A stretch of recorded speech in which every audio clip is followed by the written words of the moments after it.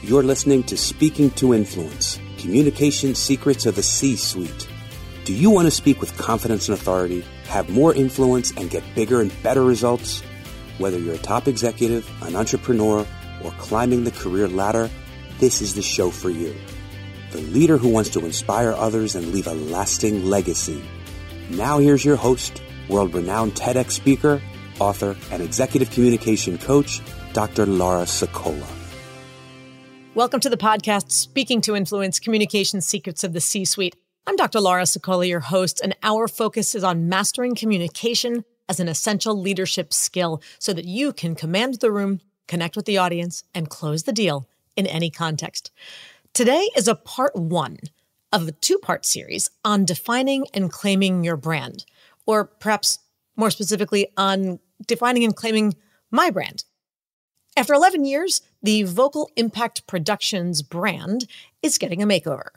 Actually, it's more like a total brand overhaul, which, let me tell you, is no small decision and certainly no small task. Now, don't worry, we're still going to have the same commitment and passionate focus on leadership, communication, and influence as always, but with a new name and a fresh new look.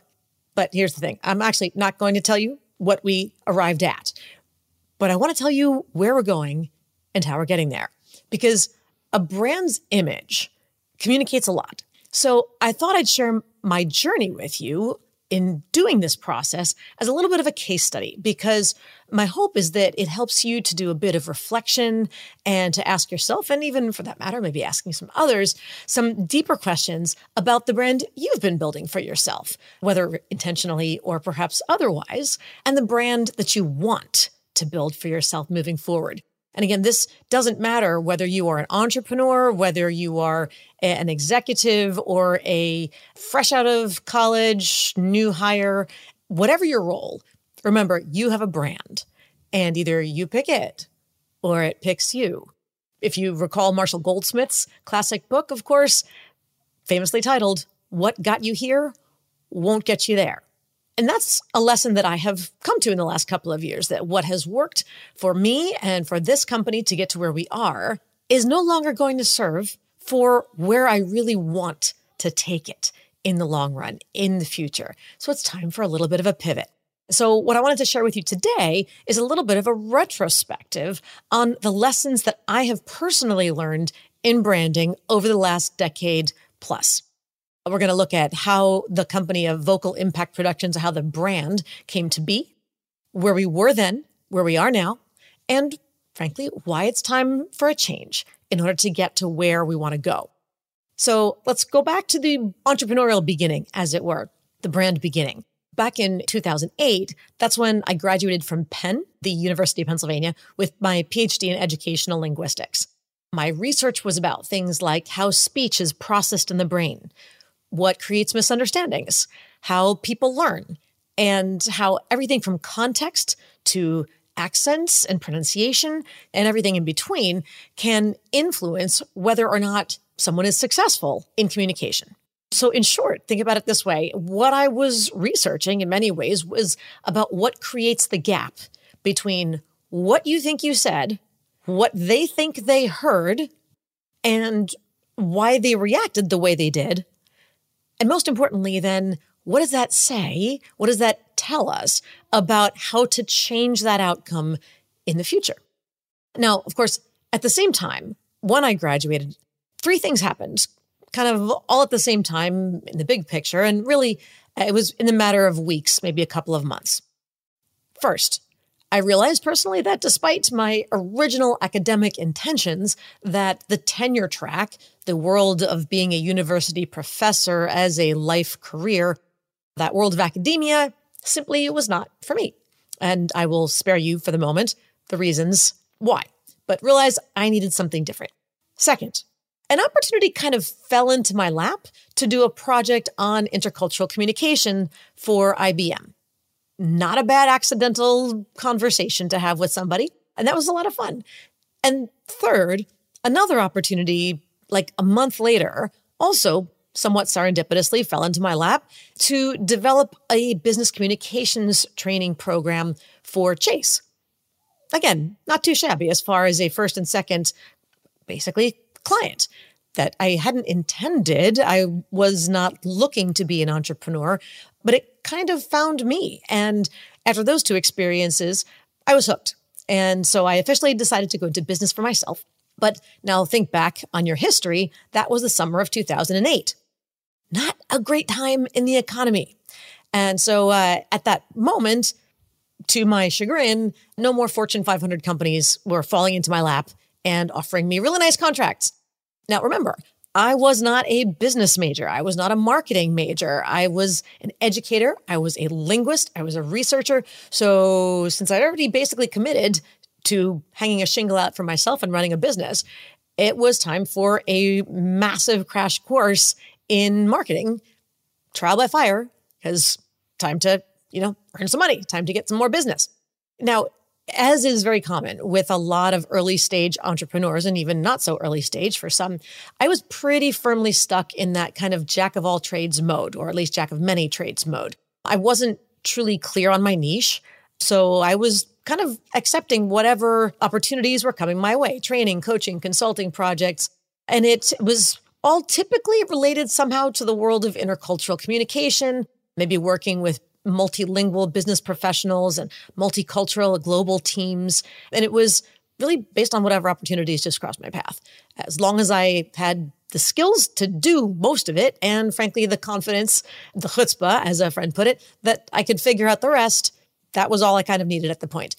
But it became a brand challenge because a big part of my real expertise at the time, I had a lot of experience working with professionals who were not native English speakers, and I was working with them on their business communication. So if you think about typical demographics in a company's risk management department, risk analysts, or in the IT department, lots of international professionals, highly fluent, highly successful, highly educated, but that was a niche. And it was great, but it was also frustrating for me, for them in many ways, because too many business leaders who, let's be honest, were monolingual English speakers, go into generic stereotypes of demographics from there, as you can fill in your own blanks. But the misunderstanding was that what I was doing with these professionals was just, quote unquote, teaching ESL, or teaching English as a second language. So they kind of saw me as the tutor, and they were under the impression in many ways that I was teaching some sort of remedial skills, as if they just could hire their 16-year-old neighbor kid to do it, and thus should be able to pay that kind of rate. Well, that was exactly the opposite. Remember, this is why I had a PhD in this kind of stuff. So think of it this way. For you, all the challenges that you and your other native English-speaking colleagues have about communication in general, about influence, about persuasion, about getting your message across, about being heard, all the challenges that you have in your native language, take those same challenges and then layer over the top of it, having to do that in a foreign language, foreign, second, third, whatever number it is, and all the layers of complexity that come along with that. That doesn't make it remedial. That makes it more complicated, more challenging, more nuanced. But it was really challenging for that particular skill set that I had and service I was providing to get the respect that it deserved as an elite skill set and service with the commensurate fees. So it was hard to get out of second gear from a business perspective as a result of it. Massive pivot number two, the first being leaving academia in the first place, was in 2013 when I read Sheryl Sandberg's book, Lean In. I'm sure many of you have read that as well, which looked at really the gender gap in the workplace. Pay gaps, read it for yourself. It's a good read. But frankly, I was shocked because what she was describing, all the statistics, all the challenges, the arguments, I thought we'd kind of gotten past that somewhere around the mid-1980s. And for me personally, look, my background, my world was in the fields of education and linguistics and entrepreneurship. So I was working for myself or otherwise in very female-dominant fields. So I really had not experienced a lot of what Sandberg was describing in her book. And frankly, in case you hadn't noticed it, I'm not exactly a wallflower. I am very comfortable speaking my mind. I've always been very comfortable with that. So the challenges in communication and being heard that Sandberg was describing also was not part of my reality. So I was a little surprised to read what she read. So I decided that in many of the networking events that I used to go to at the time, that I would start to straw poll many of the other women attendees. Did you read Sandberg's book? Did you read Lean In? What'd you think? And the more or less universal response I got was, yes, she was right. Laura, let me tell you about my experiences, the challenge I have, my frustrations as a woman in space X, Y, or Z. And the implication was, okay, Laura, you've been living under a rock if you think that this stuff isn't still existing. Okay, note to self, let's remove the rock and look ahead. But the refrain that I kept hearing, aside from the living under a rock part, which of course was my own interpretation, nobody ever actually said that, just became clear to me. The refrain that I did hear women say was that they felt like their voices weren't being heard, literally and figuratively. Whether or not they were being solicited was part of it, but the messages weren't landing. Now, at the time, executive presence was, and frankly still is, a hot topic. But beyond things like presentation skills and other narrow bits like that, there was, at the time, from what I could see, very little focus on the nuanced aspects of speech as a science. And I hadn't heard anybody talk about the role of the physical voice itself. So I started to ask, well, all right, do you think there would maybe be an interest in something like a workshop on vocal empowerment for women in leadership or something like that? And it was funny because the response I got, well, I was expecting some nice platitudes and general encouragement like, oh yeah, that sounds nice. Good luck with that. Women were stopping in their tracks and saying, wait, you're going to run that? Where? Do I need a ticket? How do I get a ticket? When do you have all these questions? And it became immediately obvious that there was a true hunger for this. This was a need not being fulfilled. So I decided to fill it. And 6 weeks later, I ran a seminar at the Chamber of Commerce in Philadelphia. Almost no advertising, just, a couple of messages I sent to friends and asked them to kind of spread the word. I think I posted it on the Chamber website or something. But aside from that, that's about it. And 6 weeks later, there were nearly 100 women who, most of whom I'd never met before, all showed up in this room. And that was the birth of Vocal Impact Productions. And I picked the name at the time because, well, voice was the focus at the time. So vocal seemed like it needed to be in it. It was about having an impact. People wanted to have an impact. Speech should have an impact. So I wanted to do that, then went to GoDaddy and looked around, and well, the domain Vocal Impact had been taken. So I thought, well, I need something else to tack onto the end of it. I thought, well, VIP would be a nice acronym to have. So, okay, what's a good P word? And frankly, that's how I came up with the productions part of production. It's maybe not as sexy, not as, insightful and mind-boggling as an answer, but that's where it came from. So now you know the truth. But some of the first work that I did was with someone who was a great mentor in the beginning, Grace Killalay, here in Philadelphia. And when she saw what I was doing, she said to me, in the most heartfelt way, I'm forever grateful to her for it. She said, your work is a game changer. And that's when I knew that I was onto something. So very, very quickly thereafter, my work expanded to men too, not just women, because, well, there's not really a gender, nobody cornered the market on being inefficient or ineffective communicators. People may communicate more, less, louder, softer, but not more effectively, not more successfully, not more influentially. So again, the gender component was the catalyst, but not really a focus moving forward. Now, early on, after I'd established the name for Vocal Impact Productions, a second conversation I had was with Ellen Weber, whose name you may recall. She was actually my very first guest on this podcast almost 4 years ago. She was guest number 1. And Ellen is the executive director of Robinhood Ventures, an angel venture firm. And she also was working with Temple University and is an entrepreneur of her own right in many ways. And so we were having a conversation one day and I said, I want to run something by you. I said, it's kind of like a tagline or something I'm working on, but that I want to share with people that my deliverable, what I do for people, is to help them master the 3 C's, to be able to command the room, connect with the audience, and close the deal. And she, as soon as I said it, there was like a split-second pause. And all of a sudden she sat upright and she looked at me and she said, say that again. So I did. Command the room, connect with the audience, close the deal. And she chewed on it for a second. And then she goes, I like it. Yeah. And she connect, and she worked on it. And she's like, that sticks. It makes sense. It was easy to digest. And so that became the unofficial tagline of the brand.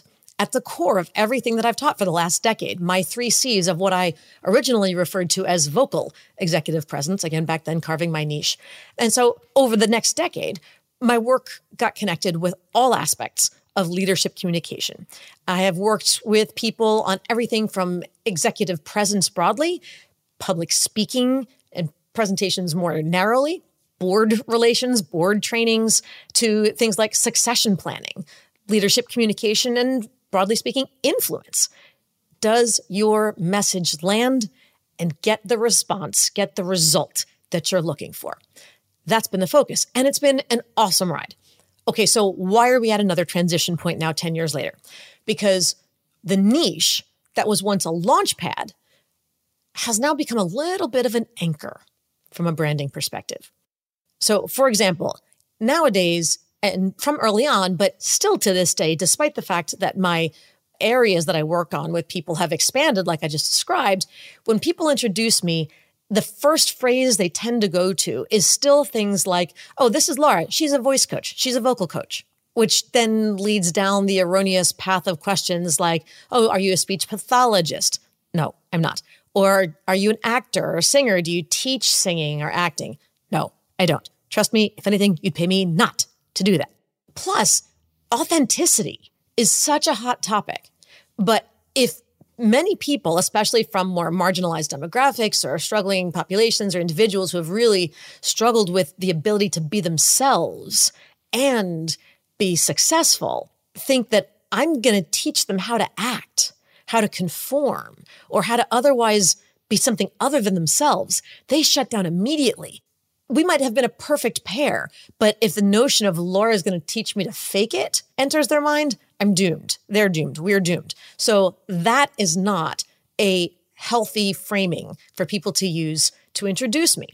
Or for that matter, even if it's not along the authenticity line, maybe they do genuinely come to me because they want to use their voice more effectively. Great. I can help with that, and I will. It's a component, but they don't realize all the other things that we could be working on together, where along with that component of physical voice speech work, mixed with everything else, would absolutely catapult them to so much greater, higher levels of success.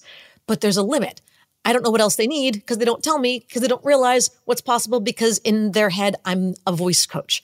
Even though I say I'm an executive coach, I'm a leadership communication coach, they're stuck on the voice thing.